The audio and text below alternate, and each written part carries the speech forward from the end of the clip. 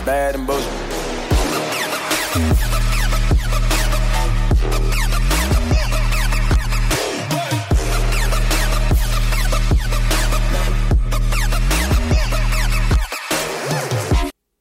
Welcome to the Bad and Bitchy podcast. I'm Erica. And I'm Arzu. And we are back after a couple of weeks off. I hope you guys missed us because we missed you. Lots been happening. So let's start out with what we have as new content for y'all. I wrote a Bad and Bitchy Hill Times piece on Wednesday, really calling out the media for their discrepancy between how they deal with or talk about victims of color versus white victims, and how in that they are being biased. So check that out. I was also profiled in Ottawa Magazine this week, or was it last week? Last week. The outgoing editor has had she put together this reflective piece on how Ottawa Magazine has served racialized communities in Ottawa over her oversight, I guess you could call it. And she, instead of, opining, she actually reached out to a few of us, including me and Adrian Harewood, who, as you know, or as you probably know, was on Canada Land talking very honestly and openly about being Black in the newsroom. Judy Trin and Greg McKee. So check that out. We have a link in the show notes. So some admin news. We have some new stuff coming up for you guys. We just had a very interesting strategy discussion yesterday. I'm super excited. But in order to make this happen, and in order for us to make Bad and Bitchy work for you, we're going to need feedback from you. So coming up in the next few weeks, we're going to ask you guys for feedback, and we need this to be able to support you as you have supported us. Please know that we really do thank you for your support. You guys we've seen increase in downloads, increase in subscribers. Keep it coming. As usual, there are many, many ways you can support us. Leave a comment on iTunes. Apple Podcasts, I should say. Share our content, comment, give us feedback. I really do like when you guys actually take little pieces off the pod, like little quotes from us, and then you talk to us about it on Twitter. That's pretty cool, because I really forget what I say sometimes. Now, I was just about to say the same thing. I'm like, oh, I forgot I said that. That's cool. Yeah, seriously.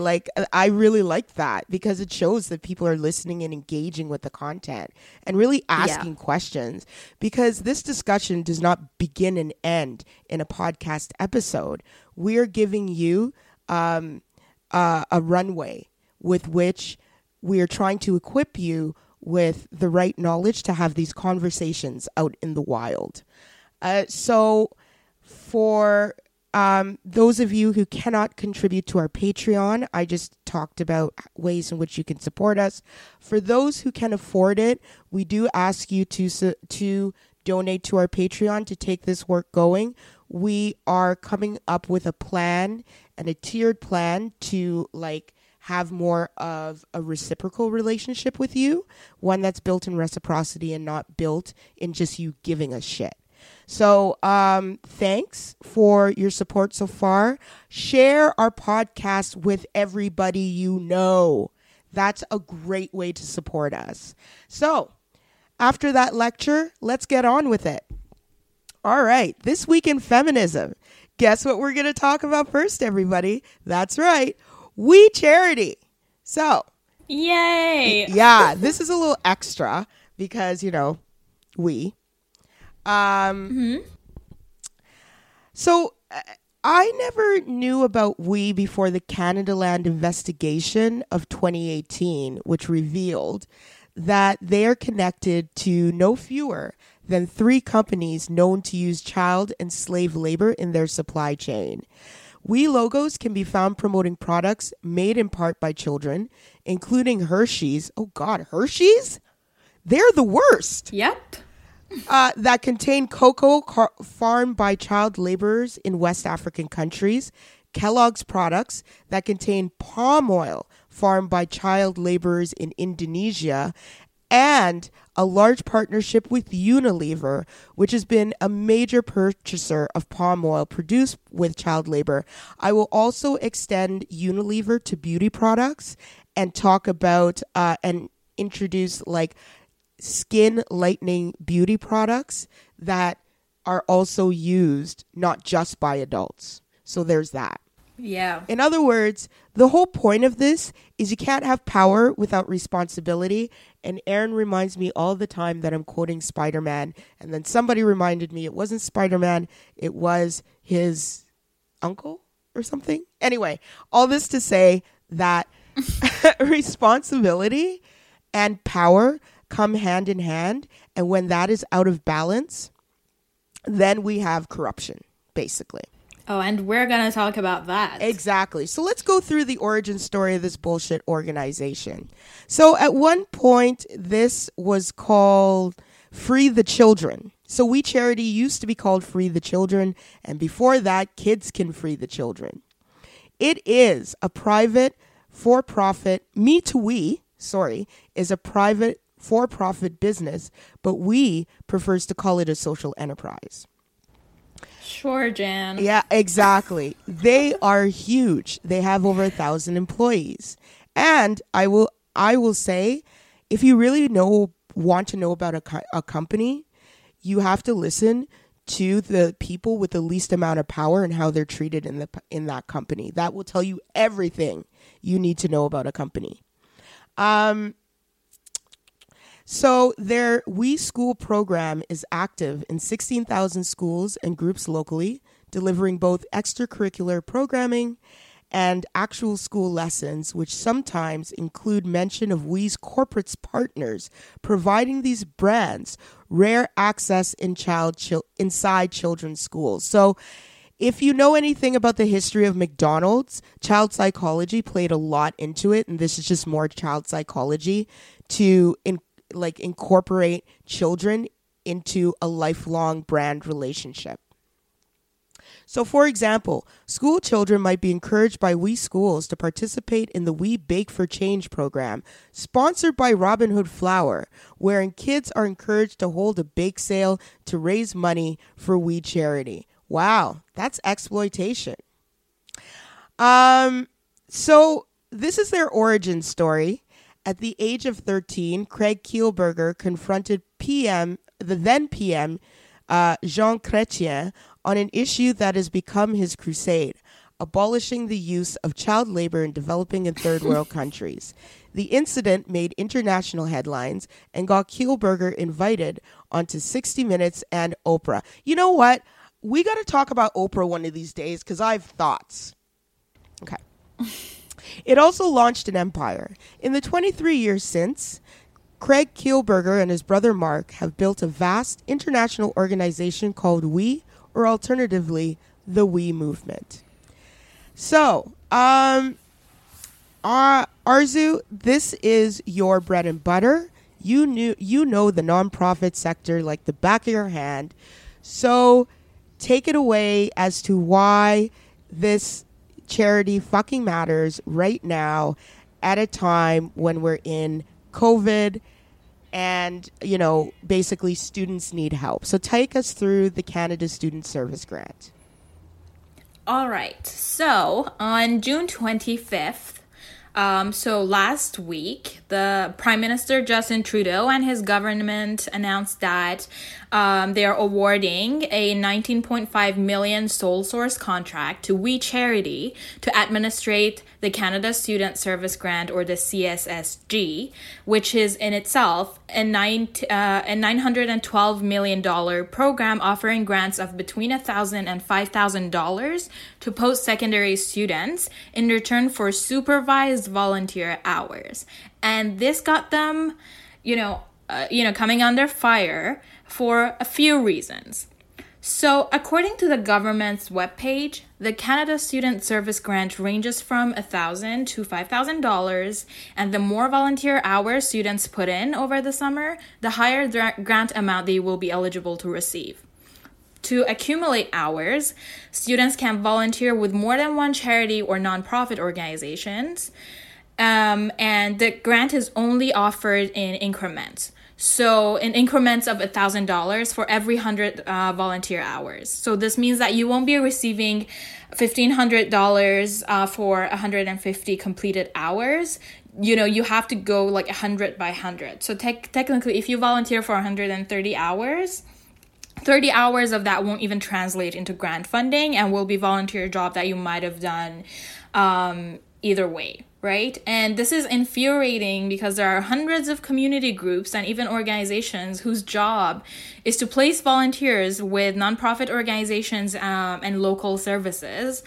And we're going to get to the fact that, again, this whole volunteer program is exploitative and exploits the labor of young people a bit, further down the line. But for now, I want to talk about the fact that, again, there are organizations, there are nonprofits whose whole mandate is to promote volunteerism and connect young people, volunteers in communities, with services and much needed supports where they can have a real impact in their community. So instead of taking that funding and investing it in the nonprofit sector or in organizations that already do this work, the government had to go ahead and, grant that money and offer the administration of this service to We.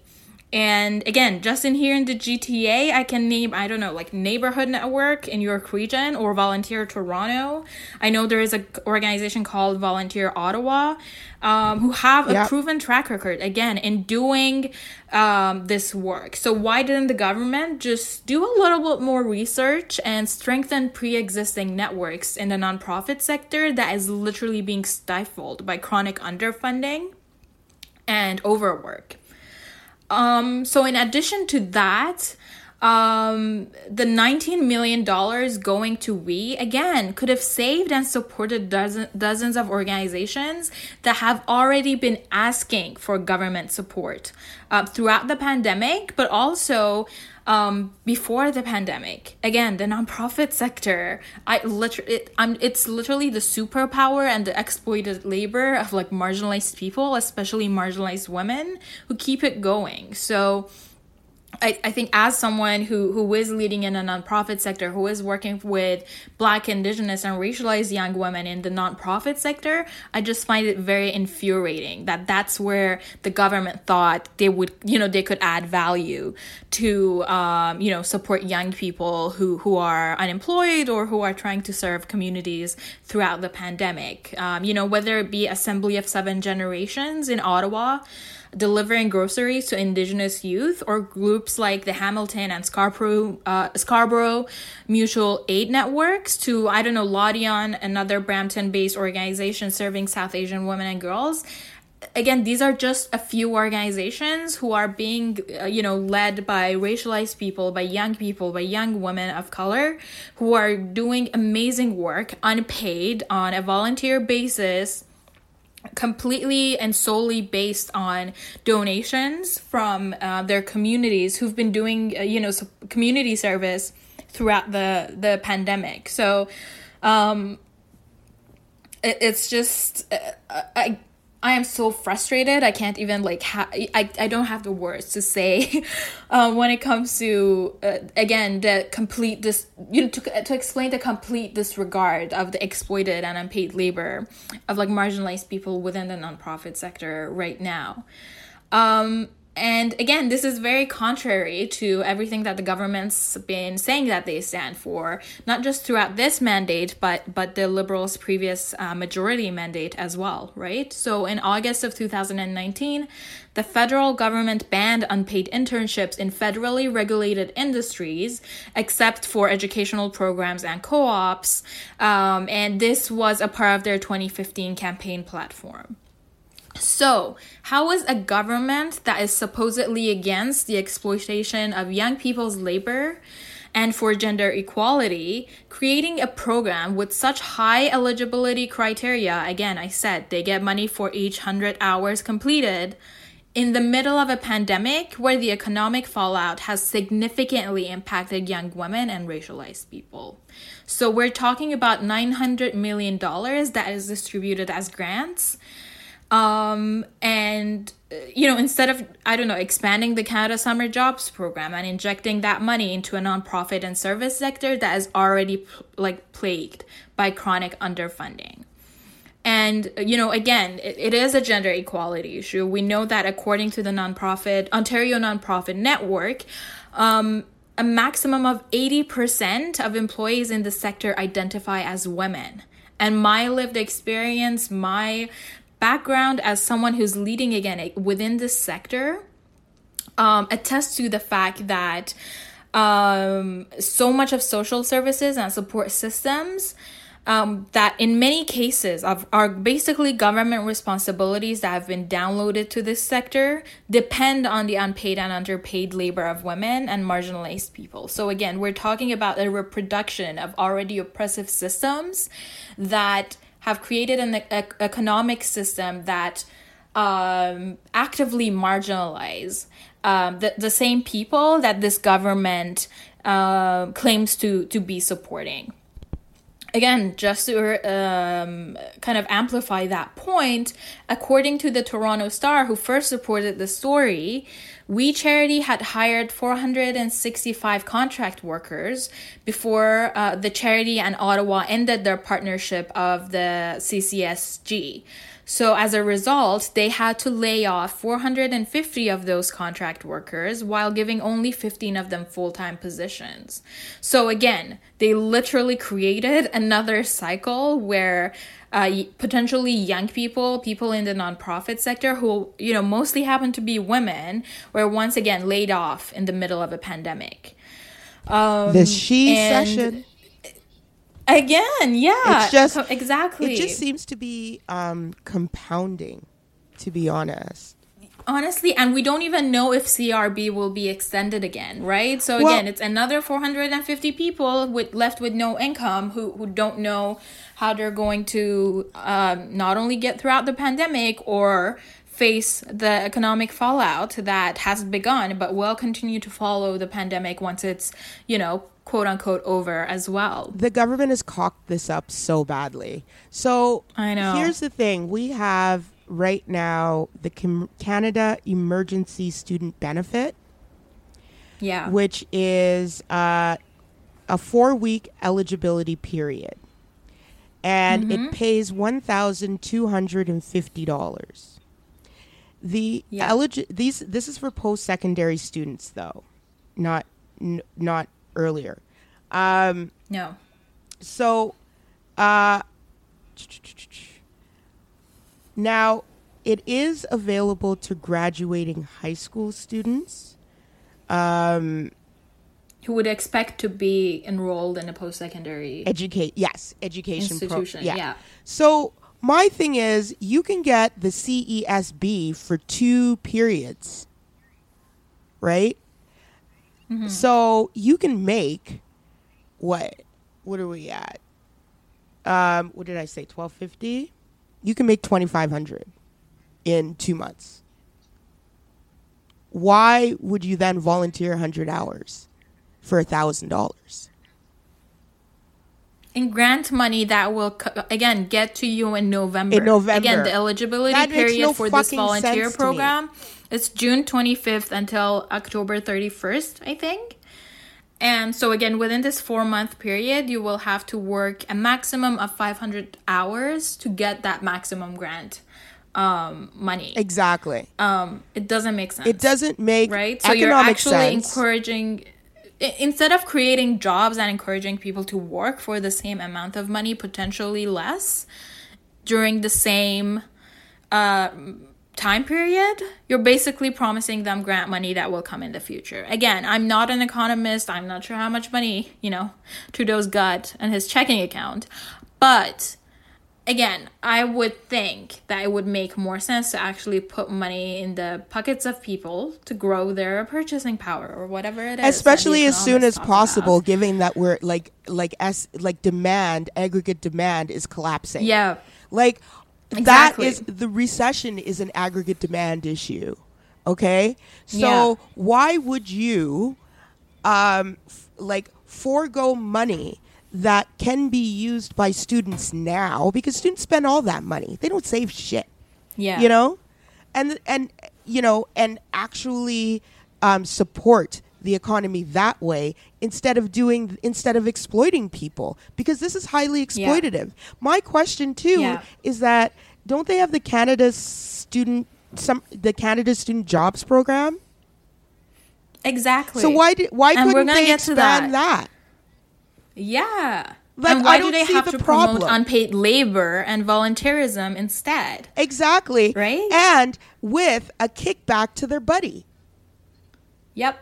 That is the issue. It's really like a issue of power, privilege, and corruption. Right? And because we exploitation. Know, again, exactly. Because volunteerism is a privilege. Young people who need to pay rent, support their families, and meet the most basic necessities of life, again, in the middle of pandemic, can't afford to volunteer for hundreds of hours in a 4-month period with the hopes of acquiring grants in the future. And we don't even know the payment schedule for those grants yet, right? Will I get my money 3 days after I've submitted my 100-hour worksheet? None of that is public information, or will people have to wait Does until it have November to be signed where off? They sign? That's the question. Does it have to be signed off? Again, it has to be signed off because they call it supervised volunteer work. So basically, we're putting vulnerable young people in a position where they could be exploited by their supervisors, okay, and thinking that that's okay. And you know what? An issue it always falls on people with the least amount of resources in the first place. Exactly. Yeah. So at their annual conference of the Ontario Nonprofit Network, where I was recognized as an emerging leader in the sector, I was talking to a bunch of other racialized women, and we were talking about the fact that we perform so much unpaid labor and not volunteerism. I'm calling it unpaid labor specifically because supporting our communities and creating sustainable support systems is not a choice for us, right? It's work that is much needed, and we're the ones stepping up, not just through the pandemic, but even before, to see our communities through the negligence that governments continue to put us through, right? Our work is essential, yet it's unpaid, and we don't volunteer our services because we have extra time or choose to perform free labor. It's because more often than not, we don't have a choice but to fill the gaps that we see in our communities. But volunteerism, as popularized by organizations like we, is often accompanied by the privilege of making a conscious choice about lending time and expertise to certain causes and charities. So again, just like unpaid internships, this program would be most helpful to those who are potentially at a lower risk of facing poverty and intersecting marginalizations in this economy, and in the future fallout of this pandemic. So again, like many other government programs, it is much more focused on providing band-aid solutions that will get us out of this mess, aka the pandemic, than actually addressing the underlying causes that have created a rigid economy and marginalizations and gender wage gaps for marginalized young people, especially women and trans folks who perform a majority of the unpaid work within the nonprofit sector. So trans folks and indigenous folks and black people do exactly. I kid you not, probably 70% of the labor, but do not get nearly even 50% No, the money. And the Ontario nonprofit network, their research actually, solidifies that, right? It's like we make up 80% of the sector, and we're not in the senior positions, and a majority of nonprofits that are led by marginalized young women are the ones who are the least funded and who are the smallest. So again, aside from what's happening in the sector and how much just money that goes to we, which is, again, as time has proven, a hypocritical and unhelpful organization when it comes to addressing the needs of local economies, local communities, especially in Canada, and addressing some of the problems that we're facing in the sector, there's also that conversation, about the government and their choice to award that money and award that contract to an organization like we.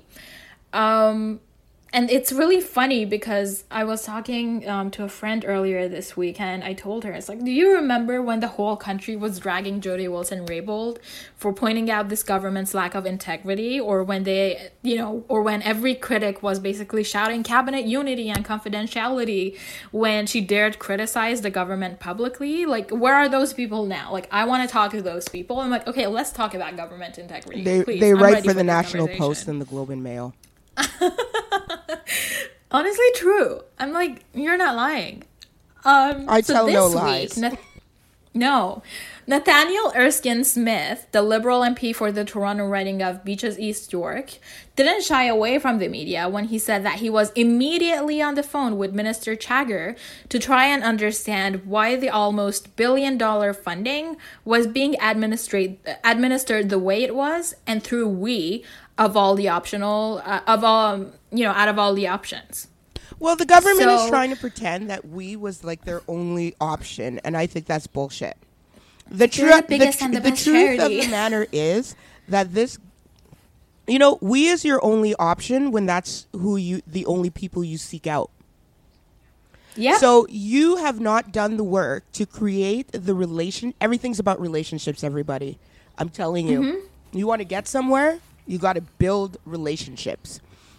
So the government, instead of building relationships with organizations that specifically deliver programming and services to underprivileged youth, doing that grassroots organization, for example, doing the frontline work. So instead of that, what they're doing is they are giving control of almost $1 billion of taxpayers' money to their friends.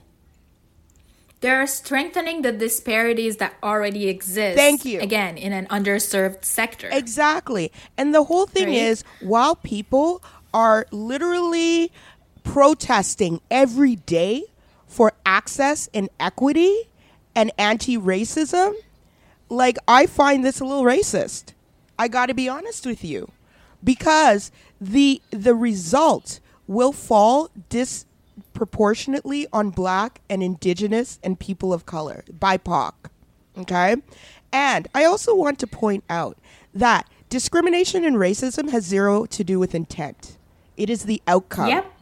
I don't give a fuck what your intent was. I don't care if you were trying to do whatever the fuck you were trying to do, because I can guarantee it was ill-informed. And that ignorance should not save you later on. You can't use your own ignorance. Honestly, it's not even ignorance. I call it negligence. Yeah, it's negligence. Again, Erskine Smith, he said that the government already does have an effective and generous program in place for students through the summer jobs, right?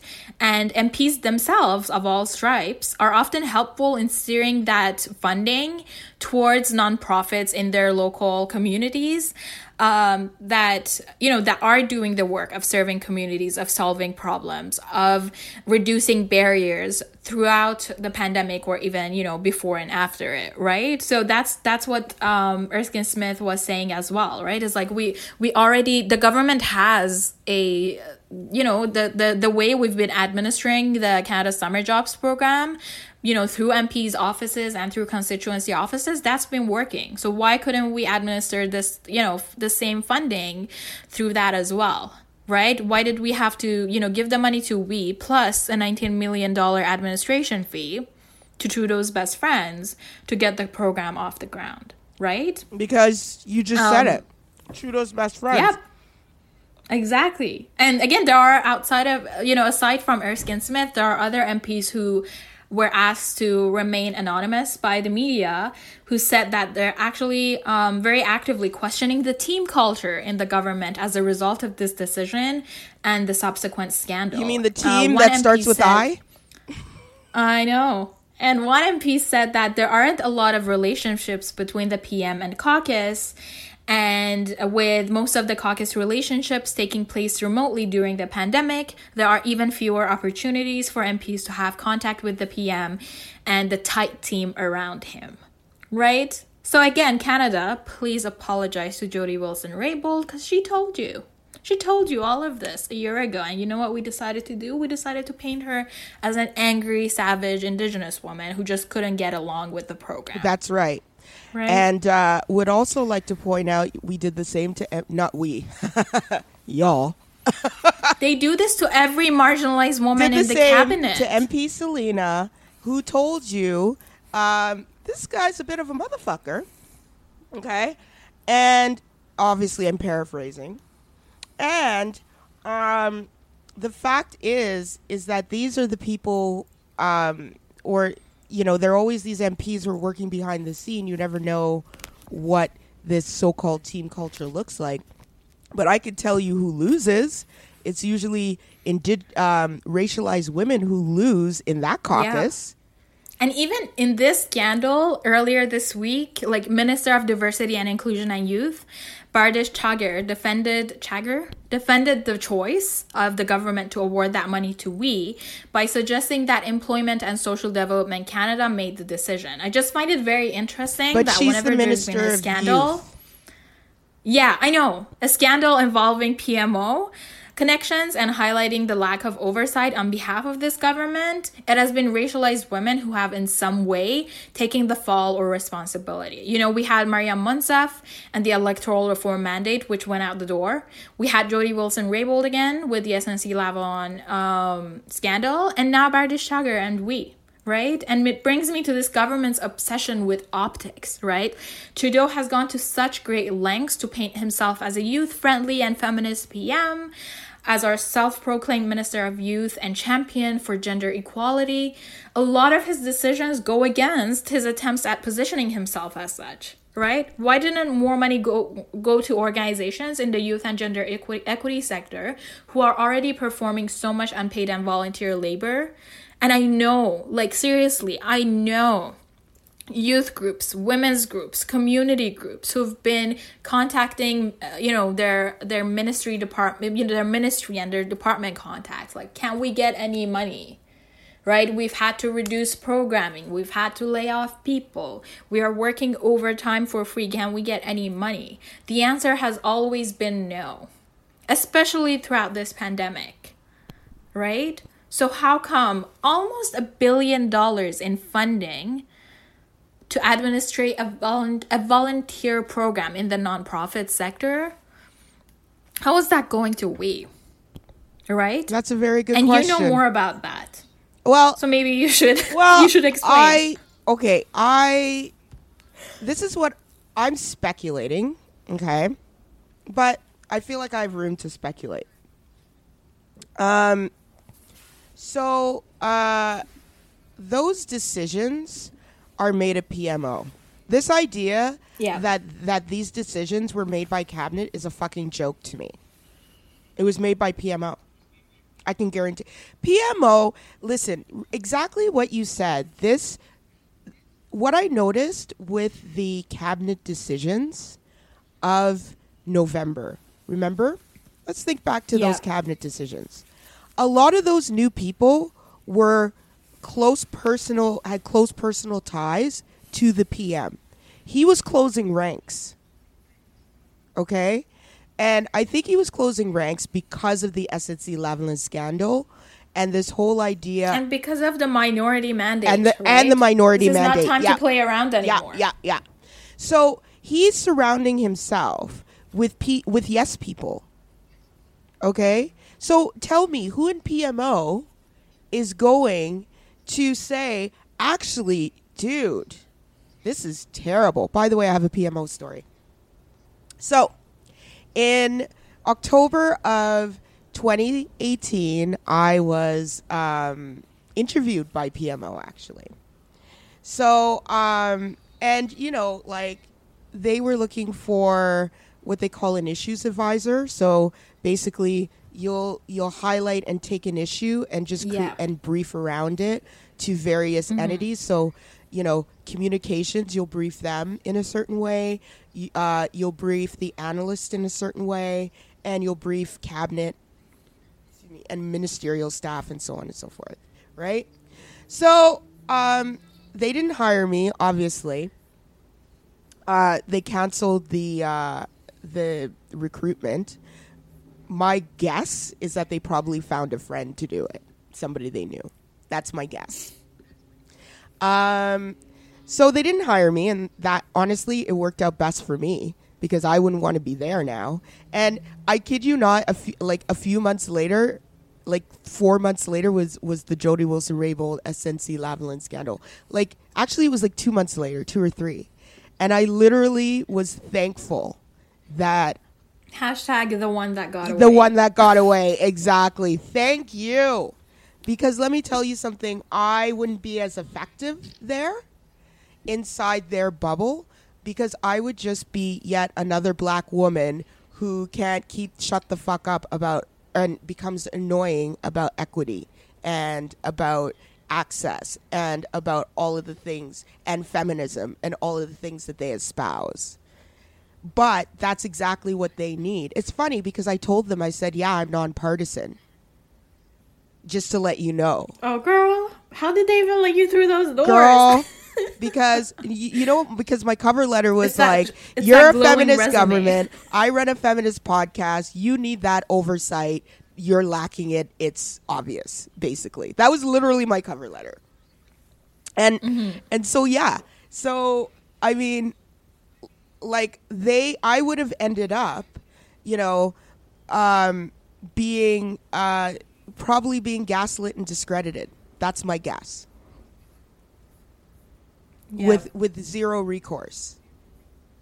Except Schadenfreude, which is nice. But the point is that they weren't exactly happy that I said that I was nonpartisan, because they're like, this is a political role, and I'm like, yeah.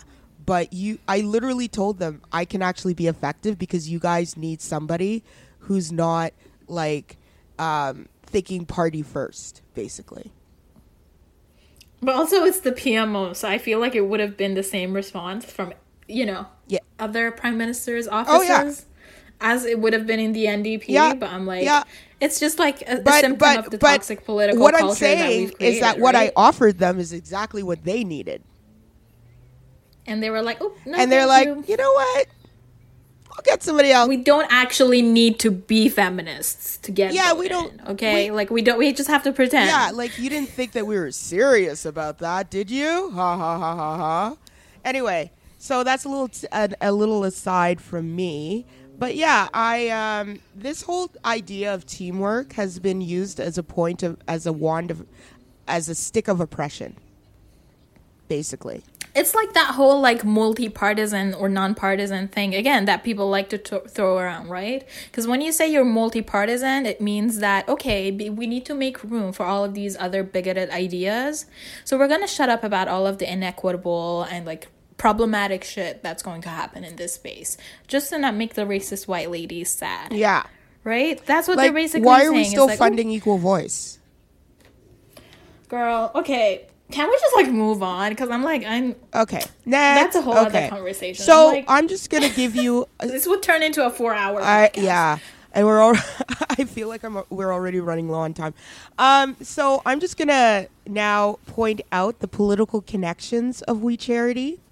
So We Charity says it paid $312,000 for 28 speaking events by Margaret Trudeau, the mother of Prime Minister Justin Trudeau, and $40,000 for 8 events with Alexandre Sacha Trudeau, the PM's brother. The totals include a 20% commission paid to Margaret and Alexandre Trudeau's speaking agency. Most of the fees were covered by the Me to We social enterprise, a for-profit entity adjacent to the charity. But $64,000 was paid directly by the We Charity. Now, I thought this was... Girl, imagine being paid for your knowledge. As a racialized woman, I can't relate, honestly. I can't. Actually can. and you know what? They pay. Show me the way. Girl, I'm telling you. See the speakers fees? I thought these were the cheapest shit I ever saw. I guess on one occasion, like Sophie got $1,500. I'm like, that's what I charge. Like, I just like, and then some snippy Twitter person was like, it's an honorarium. I'm like, why are you getting honorariums from for-profit entities? I don't understand that. That's a fee, not an honorarium. You know what I mean? Girl, you got me rooting for Sophie. I'm like, Sophie, get that green. Yeah, well, $1,500. What's Sophie that? Sophie needs to get paid too. I think the way they position Sophie is that she is the quiet little. It's very actually the way they position Sophie is very fucking misogynistic, to be honest. Okay, but it's also like Sophie and her white feminism. No, I get it. Right? I don't want to take the agency away, and it's both things. It's basically white feminism. Yeah, but both things can be true at the same time, is what I'm saying. Right? Yeah. So, like, that white feminism stems from, like, an internalized paternalism, too, that I'm not here for. The maternal feminist. Yeah. The maternal first wave French Quebecois feminist. Exactly. Yeah. Okay. The Federal Ethics Commissioner has launched an investigation into the Trudeau government's now abandoned $900 million deal with We Charity, and the House of Commons Finance Committee has passed 2 motions to further investigate the matter, and that is exactly what I'm talking about. Accountability. Okay? Nobody should be exempt from accountability. Okay? Or else we just have a dictatorship. Good. So, this is my favorite part. So shout out to the Bad and Bitchy listener who DM'd me this information on Saturday morning. You know who you are. Shout out to you. By the way, keep sending me shit because you send good shit. Claire Morneau, the daughter of Finance Minister Bill Morneau, spoke at a We Day Ottawa event on November 9th, 2016, when she was just 17 years old. Now, the Toronto Star profiled her at the same time, describing her as, quote, Craig Kielburger in a kilt. Oh, to be a white girl. Oh, yeah. And it goes on to say, or maybe just call her the newly named UN Global Youth Ambassador for Refugee Issues, the youth counterpart, sort of, to the role that Angelina Jolie holds. Bright, poised, and fluent in the issues she cares about, she comes across in person as neither a Serena or a Blair in the lingua franca of Gossip Girl. Can I puke what is now? Even that? Oh, girl. You know what? The Toronto Star, I have issues with. This is just getting me mad. Okay. Yeah. Okay. The article then goes on to say, quote, if nothing else, the Trudeau rah and experience with canvassing helped hone her powers of persuasion, ones that should come in handy when the do-gooder prepares to face an audience of 18,000 this week. She's been tapped to speak at We Day in Ottawa, or the similar speaking role she had at the One Young World Conference, a kind of Davos for youth. So now you can see why the humanitarian cringing at all of this. And nonprofit sector is racist and colonialist as fuck. And who's doing the work and who's talking about the work? Those are two different people. Exactly. She parachuted in Kenya, okay, with her white privilege, and takes the stories of women of color, of Black Africans, produces some torture, like poverty porn, and then Trauma builds porn, her brand off of it. If that's not exploitation and fucking colonialism, I don't know what is. And let me tell you something. She goes on to do, this is exactly also what she went to do. She wrote a book. She wrote a book called Kakuma Girls, sharing stories of hardship and hope from the Kakuma refugee camp. She also enjoyed the support of WE co-founder Mark Kielberger in publishing the book at 17 motherfucking years old. Okay? And on top of that, she was granted a TED Talk. Okay. Where her dad was in the front row, by the way. Like taking deep breaths. Okay? I'm taking deep No, breaths. you don't have to take deep breaths. On top of that, okay, now that you've heard that gross manipulation of exploitation, colonialism, privilege, money, and power from a then 17-year-old, by the way, Peter MacKay's wife joined Kareem Abdul-Jabbar and others to speak at that We Day Ottawa conference, the same one. Peter MacKay said in his now deleted tweet, the Kielberger Bros and We Movement are a remarkable Canadian force for good. And Aaron O'Toole, because Twitter, let me tell you, Twitter and receipts, man. You can't get away with shit. Okay? Aaron O'Toole was spoke with some public school for We Day in the school that we had already talked about. And when you see the participants they're all white. They all look like Republicans. Girl, these are white saviors. Oh my gosh. I think that's Martin. Save some, wait a minute. That's Martin Short in the picture. No, sorry, not Martin Short. Martin Sheen. No. Martin Sheen. Martin Sheen, like Charlie Sheen's father. Ooh. Yeah. Damn. Yeah, he does a lot of charity work in Ottawa, by the way. I met him once at literally my then hair salon. Girl, that photo just I'm just uncomfortable looking at that photo. Canada is an oligarchy, people. It is not. It's an oligarchic democracy. Let's get that right. Damn, what do these white people want with me? They want to exploit you, girl. And that is the material point. So, we are now at the 48 minute mark, and that's fine. Whatever. This is the raw episode time, which is fine. Yeah. So this may be a bit of a long one, and I don't care. Anyway, let's move on. Again, talking about white people. Yeah, as just usual. Wielding their white privilege around the world. So let's talk about the letter. Yeah, let's talk about this letter. So last week, Harper's published a letter on justice and open debate, initially signed by 153 writers, artists, academics, and journalists.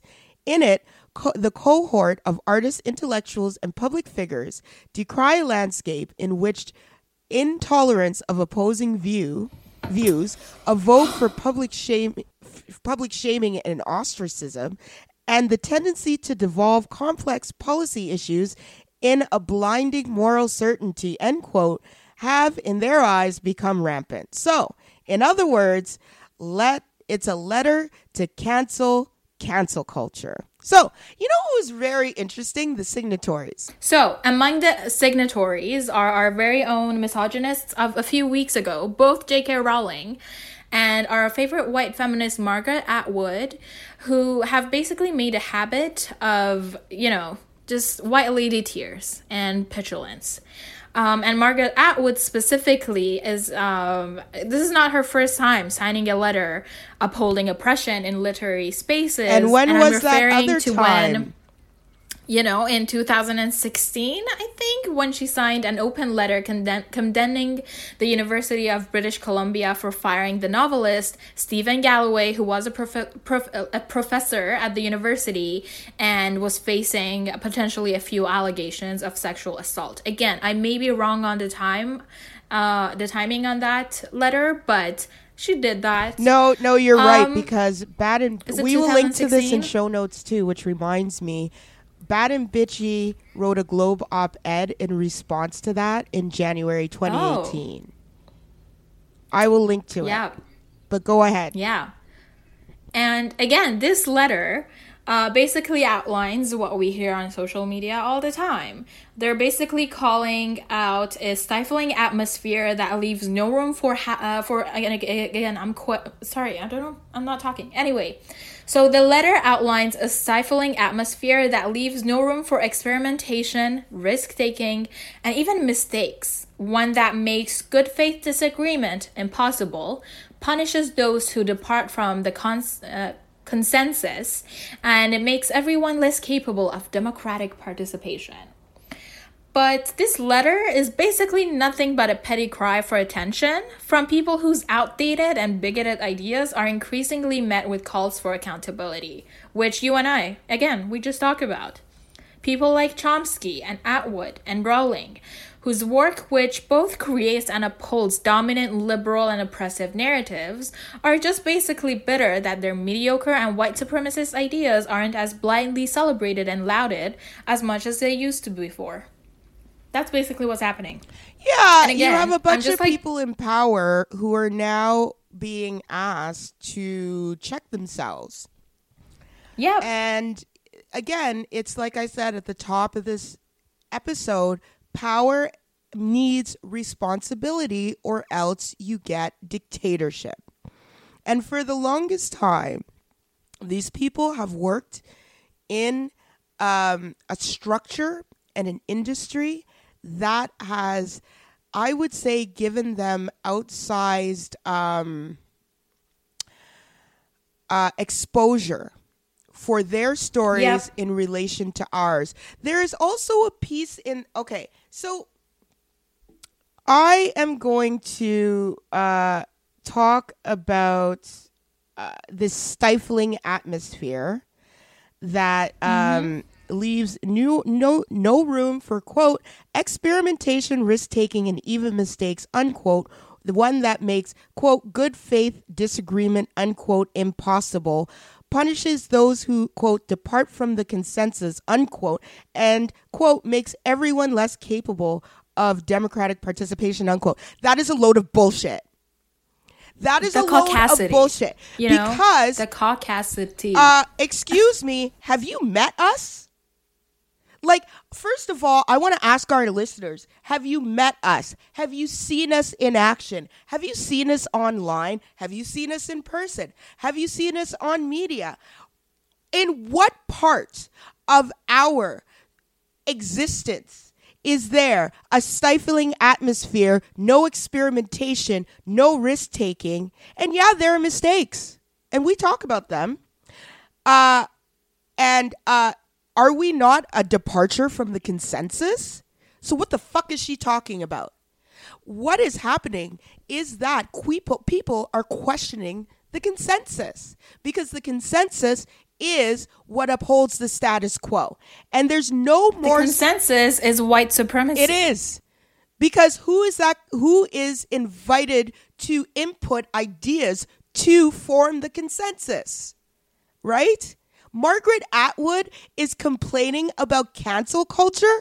Her fucking book garnered a movie and a TV series on Hulu, damn it.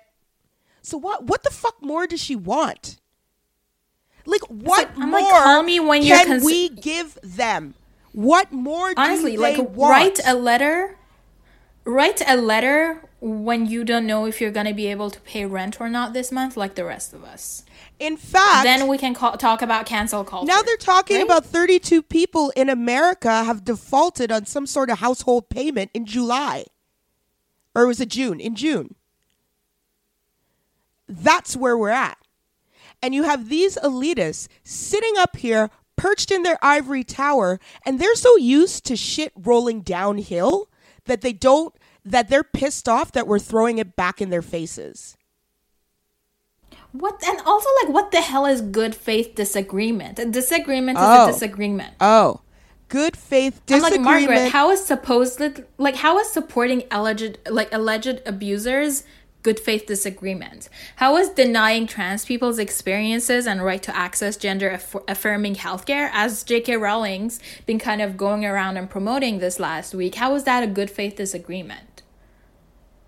Right? Like, you're basically denying people's existence. You're denying them of their human rights. And when you're being called out for it, you're calling it like a good faith disagreement and asking us to just be nicer to you. Yeah, this is tone policing and it's racist. Okay?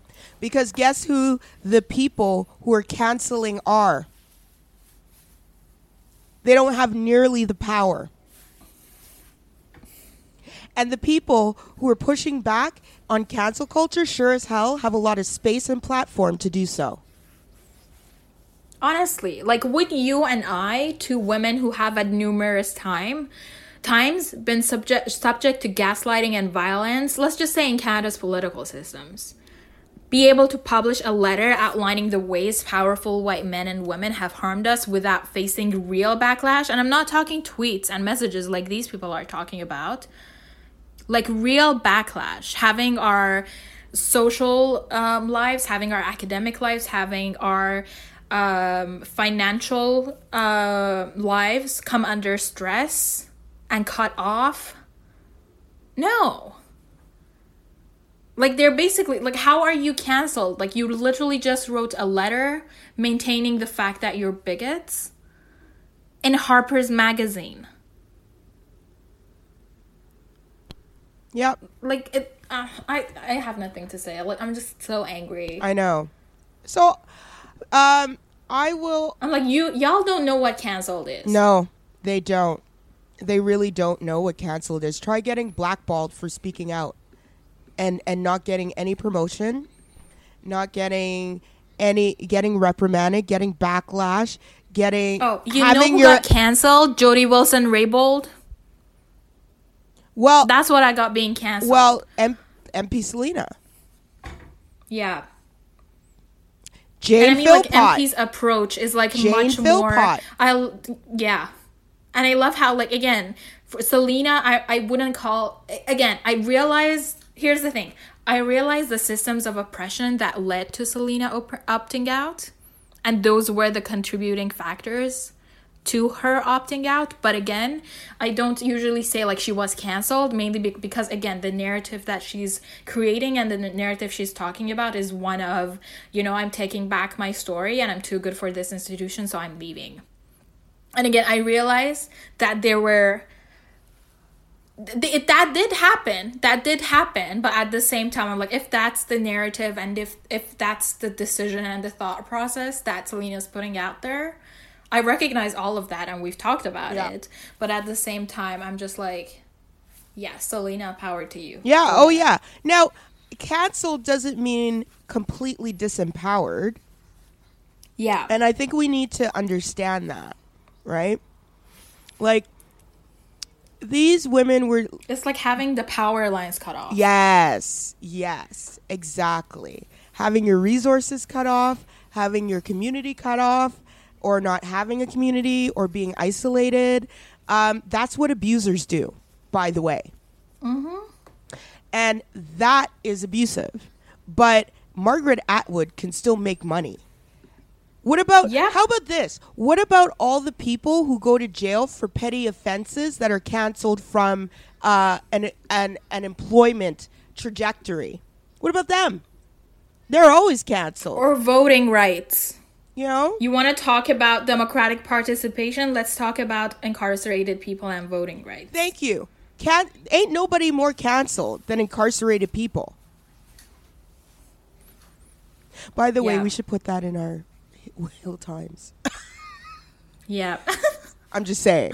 I'm just saying that reminding myself when I edit this. You know? Yeah. Anyway, like, that's the way I feel. And I think that it's just another form of oppression.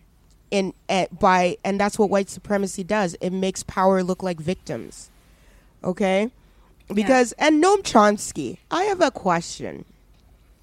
Girl, I'm over you. Okay? Noam Chomsky, to me, is like, a socialist white guy. And socialist white guys have a problem with race and gender.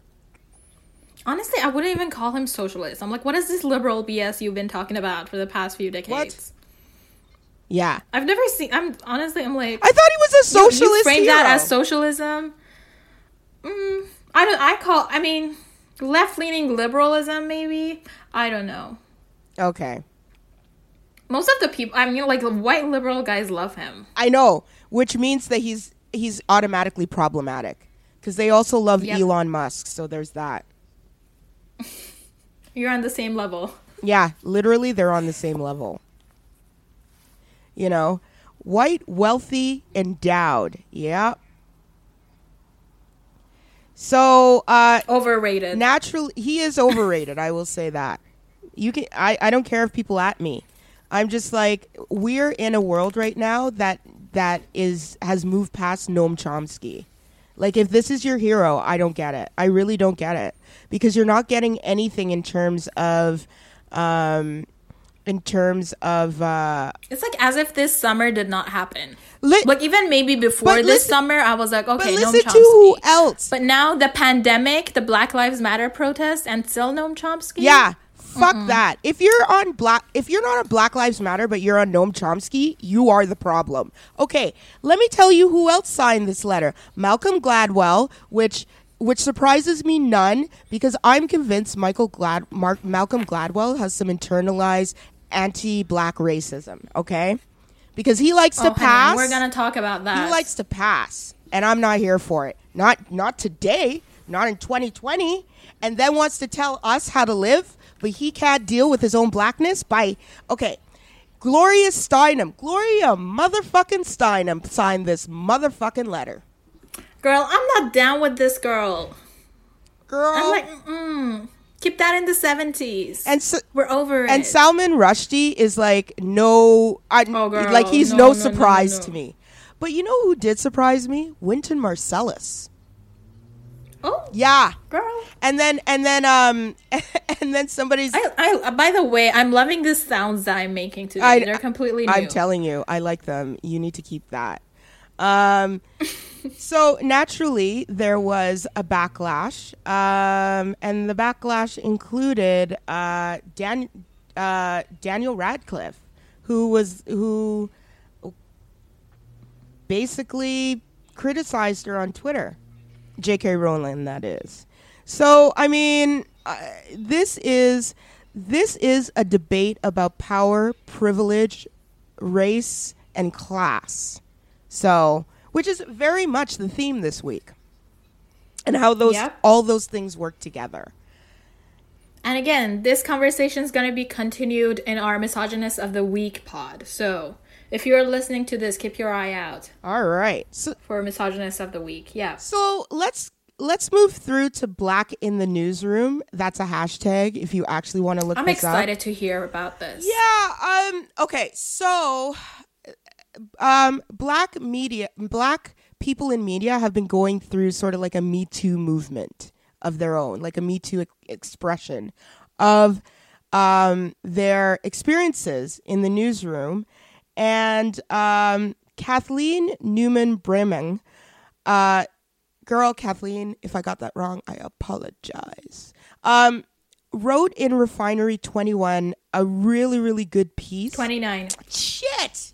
Let me start. Do you want to start that again? Okay. You can do it. I believe in you. Okay. Black in the News. So we're now going to pivot to Black in the Newsroom. So that's a hashtag that has been alive or living all since June, early June. And it comes on the heels of the Wendy Mesley issue and how CBC has not dealt with it properly. And basically, so let me tell you about the CBC News issue. Wendy Mesley was on a phone call. Or in a room, and she used the N-word on this phone call. And the phone call included a Black journalist or a Black producer, and you can find her thread on it if you actually use this hashtag Black in the Newsroom. So on the heels of that, there was an outcry from the union, or basically union members of CBC, who and Neil McDonald and Chantal Hébert, who basically called the fact that Wendy Mesley was reported a takedown. And they love calling them takedowns. Yeah, and basically called this Black producer a snitch. Oh. Yeah. Oh yeah. Mm-hmm. Oh yeah. Oh yeah, honey. Oh, she thinks she's canceled now? She thinks she was actively canceled? In other words, on the a former longtime CBC union staffer posted an article in CBC's private Facebook group. The article called "The People Who Leaked Wendy Mesley's Use of the N-Word to Canadaland Rats and Snitches." Bruce Dowbiggin is his name. That's Bruce Dowbiggin. Apparently I get racist names right. Anyway, and in a post entitled "The Snitches Who Betrayed Wendy Mesley," goes on to further victimize these journalists and producers of color. How dare you stand up against white supremacy? How dare you? How dare you?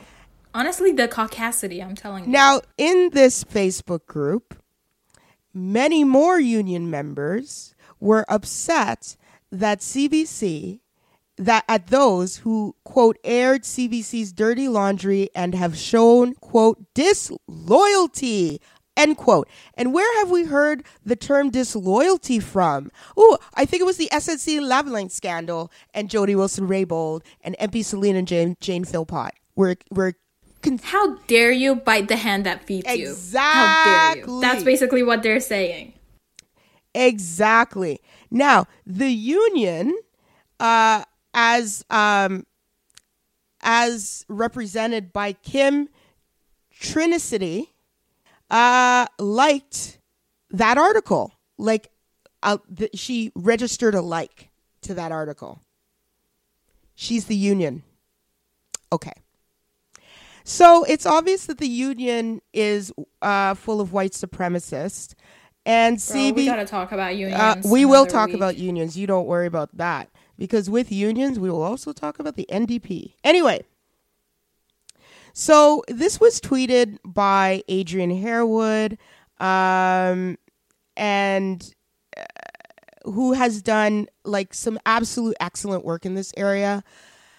Y'all don't even know the kind of mentorship he has provided a lot of us, myself very much included. To me, he was a guiding hand in media. He also went on Canadaland itself to talk about these issues. So you can find that in Canadaland. And so this is the state of things. I think the last time we were on air, we talked about TSN. We talked about, of course, Jessica Mulrooney, et cetera, et cetera. But there's also issues in global, There was a long thread by dude. Oh, what is his name? Because I cannot find the thread right now. I just find it interesting that Kathy English, editor-in-chief of the Toronto Star, or she was editor-in-chief, at least when Desmond was there, is tweeting about objectivity led by Black journalists in the which is a New York Times article, but ignores the bullshit she did to Desmond Cole. By the way, shout out to Desmond Cole by doing what they tell you cannot be done, which is give a big middle finger to the entire Canadian media industry, who once tried to shut him out publicly humiliated, then wrote a whole chapter about it in his book about the Toronto Star, which is still a #1 bestseller. So shout out to that middle finger. Things Desmond did that. Yeah. He did that. Exactly. He did that. He walked so we could run.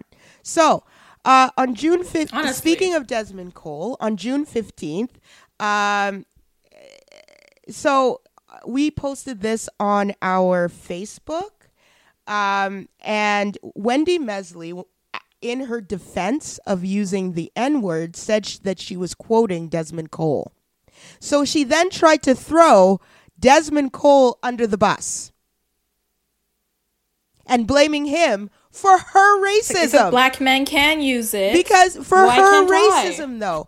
And the fact that Neil McDonald got on Twitter to talk about the snitching of CBC employees and how she was taken down, and Chantal Hébert agreed, is disgusting. And this is an industry, I will come back to this later, but let's recall the Appropriation Prize debacle of 2014. Oh, God. Okay? Yep. When a whole bunch of... so Jonathan Kay, who of course writes for Quillette now, so he was always a racist. Our favorite. He was always a racist, and his mother's a bigot. So the apple doesn't fall too far from the tree.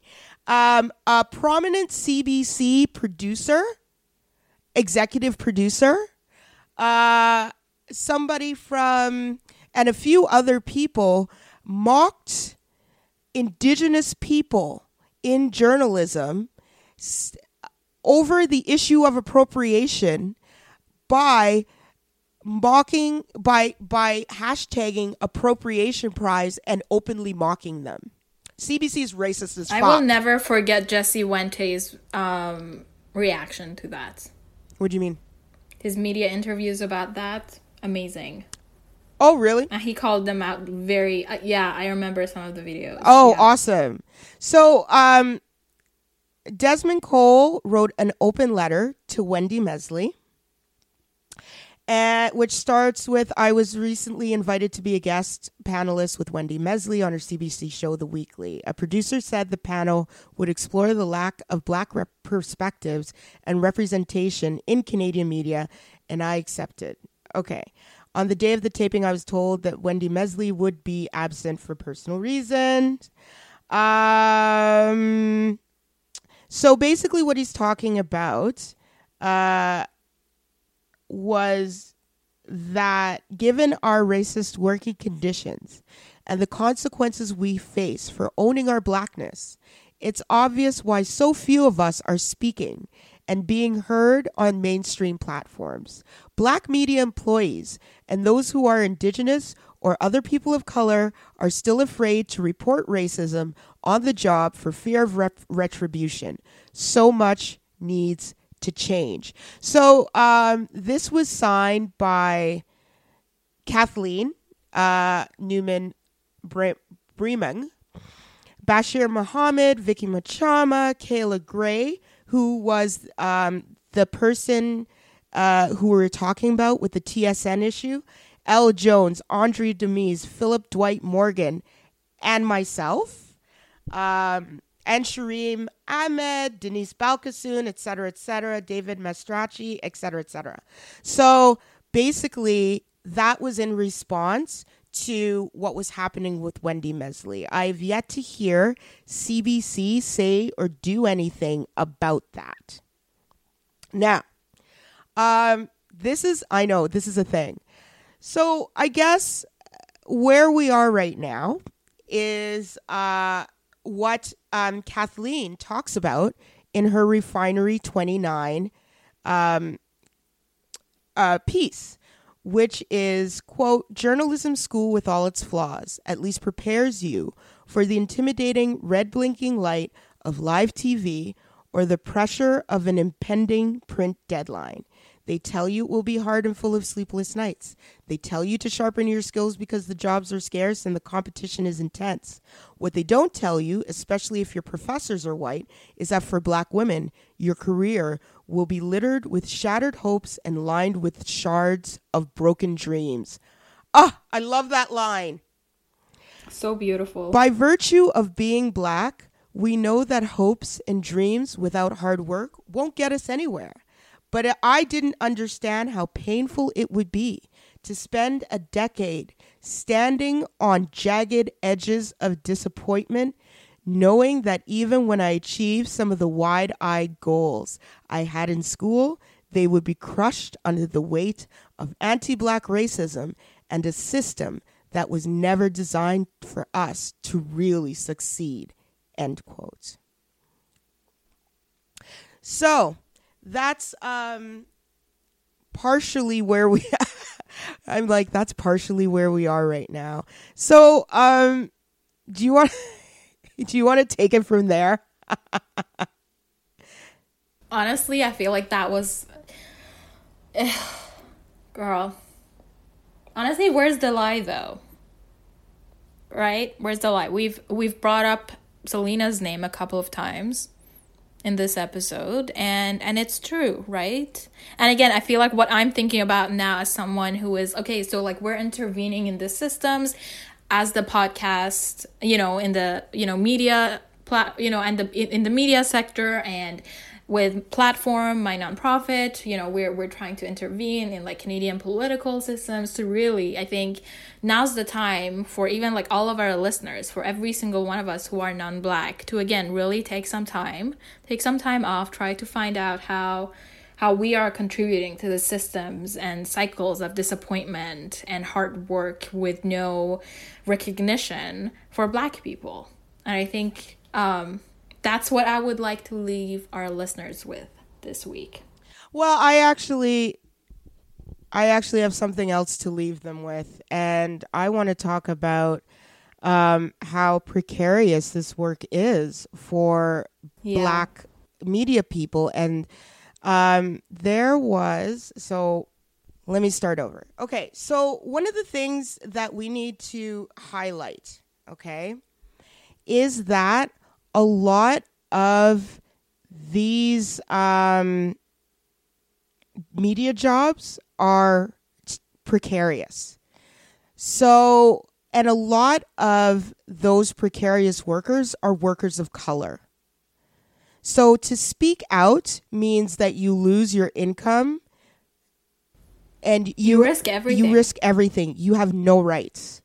I know that according to the Canadian Media Guild website, the same Kim Trinacity met, who is the Canadian Media Guild, so the union, CBC Radio Canada branch president, who like the snitches get stitches, basically met with Heritage Minister Stephen Guilbeault and asked the minister to convert 50% of temporary and precarious workers at CBC to full-time staff. Many of the temporary employees are Black, Indigenous, and people of color, end quote, Trinacity told the minister. Converting so many temps to full-time will make the corporation more reflective of Canada and go a long way to repairing a damaged workplace culture that must work to address issues of racism at CBC Radio Canada. Now, that's bullshit. That's going to solve the problem, because you're still running a plantation where the people of color are the temporary workers and are expendable, and the people in power are white. And also are the ones responsible for fixing the white supremacy that you've put in place. Sing it, sister. Right? Again, we know that having racialized people who work for racialized communities in leadership positions and people who are there to hold people to account, that's important. But again, we need to make sure to not fall under this weird cycle of representation matters, where we just feel like by adding people into these already defined pre-existing institutions and positions of power is going to actually change the structures of the organization, right? So I feel like, again, they need to go hand in hand, the representation and the accountability, but to expect that having one is going to automatically bring along the other is a huge mistake. It is a huge mistake. The CBC got $1.2 billion with a B in government funding last year, yet 25% of its employees, about 1,200 people, are on temporary casual contracts with virtually zero job security. All of the CBC, the black CBC recommendations? No, employees that I know are temporary. Okay. Wow. Yeah.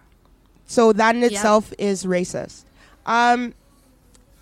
So I think that this needs to be highlighted, that there is an economic sort of situation, or it's an economic trap that keeps people of color oppressed. And I think that's why the whole We Day thing is so egregious, is because this is how you're starting off kids. You're teaching them that their labor is not worth anything. And then you're going to turn around and blame them later for not having enough financial literacy to ask for a raise. And honestly, what they're promoting is not even volunteerism, right? It's exploitation of labor. Exactly. And those two are different, and they're not. It's saviorism, it's white saviorism, and it's exploitation of labor. And again, it's the connecting thread between all of these issues and the economic backlash that will, with the impending worse to come. Yeah. Yeah, that's it. I'm not sure if that sentence makes sense, but you get it. Yeah. No, I'm on your vibe, man. I'm on your vibe, girl. A group of black employees at CBC Radio Canada sent 10 calls of action to the senior executive team. This was on Instagram and Twitter.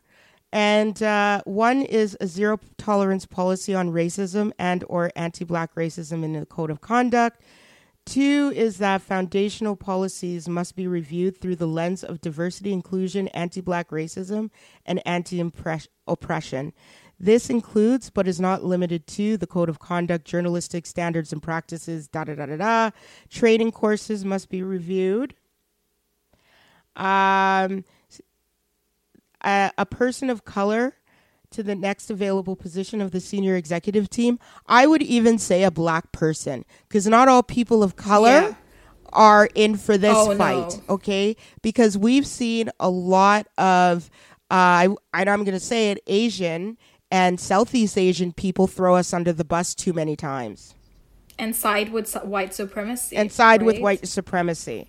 Because they're constantly navigating the line between proximity to blackness and kind of white power. Exactly. So which one are we going to go? Exactly. And they straddle that line, definitely. So it includes calls to create black content similar to CBC Indigenous, accelerating the appointment of currently qualified black employees into leadership positions, and a few other things. So audits, independent audits, establish an independent office to track and thoroughly investigate complaints of race. I There we go. I was about to say, where's the data? And number 10 is publicly released all race-based data and reports currently available to those to come in the future, and including, but not limited to, the current retention and promotion rates of non-white employees. Bam!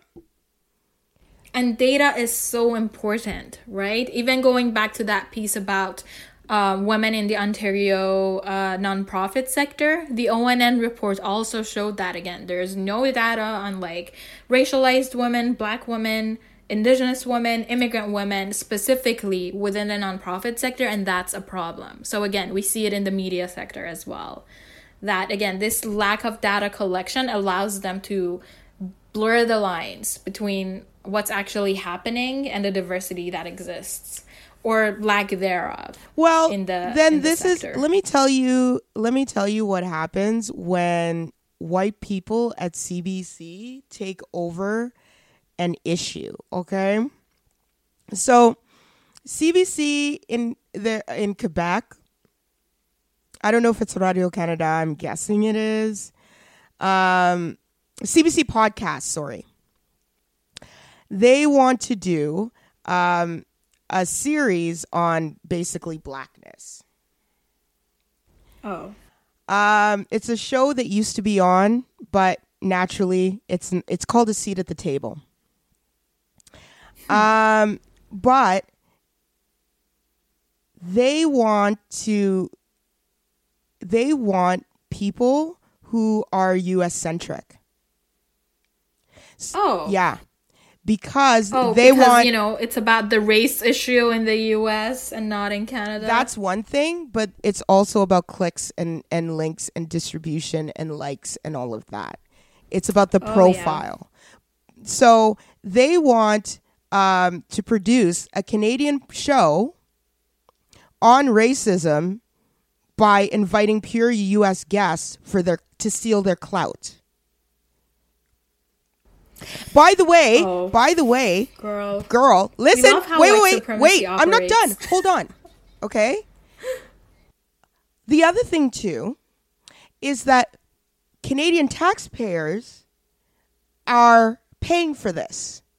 So we're paying to be erased out of our own experiences by the CBC. Oh my God. Okay? Yes. That's what I'm talking about. Okay. Beautifully put. Now, what was I going to say? The other thing too is that, you know what? More activists or advocacy, anti-Black, activists, racism activists, would have clout if CBC actually put them on. Right? Girl, I can just name 5 anti-racism, at least 5 or even 10 anti-racism. No. But they are educators who would benefit. No. Listen. This is what I'm saying to you. Okay, just listen for a second. This is what I'm saying to you. Okay, the point is that it's a fucking catch-22, right? Yeah. Because they don't put us on. They don't print our shit. They don't write our pitches. They don't publish us. Right? And then they're using that as a basis to write us out of our own uniquely Canadian perspective with taxpayer dollars. That's what I'm talking about. Okay? Yep. It's like when you pitch an op-ed and they're like, hey, can you just send me a list of other places you've been published before? And it's interesting. Nowhere else is published, in my opinion. And I would like to also, I would like to close this off, unless you have something else you want to say. I'm good. Okay. But I would like to close this off. As white people love to say, #listening and learning. Yes. For now. Oh. You're like I'm hashtagging. Okay. The 1991 Broadcasting Act states that, Quote, the Canadian Broadcasting Corporation, as the national broadcaster, should provide radio and television services incorporating a wide range of programming that informs, enlightens, and entertains. The programming provided by the CBC should, number one, be predominantly and distinctively Canadian, reflect Canada and its regions to national and regional audiences while serving the special needs of those regions. 2, actively contribute to the flow and exchange of cultural expression. 3 is English and French. 4 is English and French. 5, contribute to the shared national consciousness and identity. 6, be made available throughout Canada by the most appropriate and efficient means and as resources become available for the purpose. And let me talk about number 7. Reflect the multicultural and multiracial nature of Canada, end quote. That is in legislation, people. So we need to be asking why the fuck they're not even upholding legislation that they wrote. You know, what the fuck is my question. Anyway, that's it for this week. I know. I had so much fun. Oh my gosh. It's good to be back. It is totally good to be back. And now I'm just checking that I recorded all that. All right, y'all. Ciao. My bitch is bad and bullshit.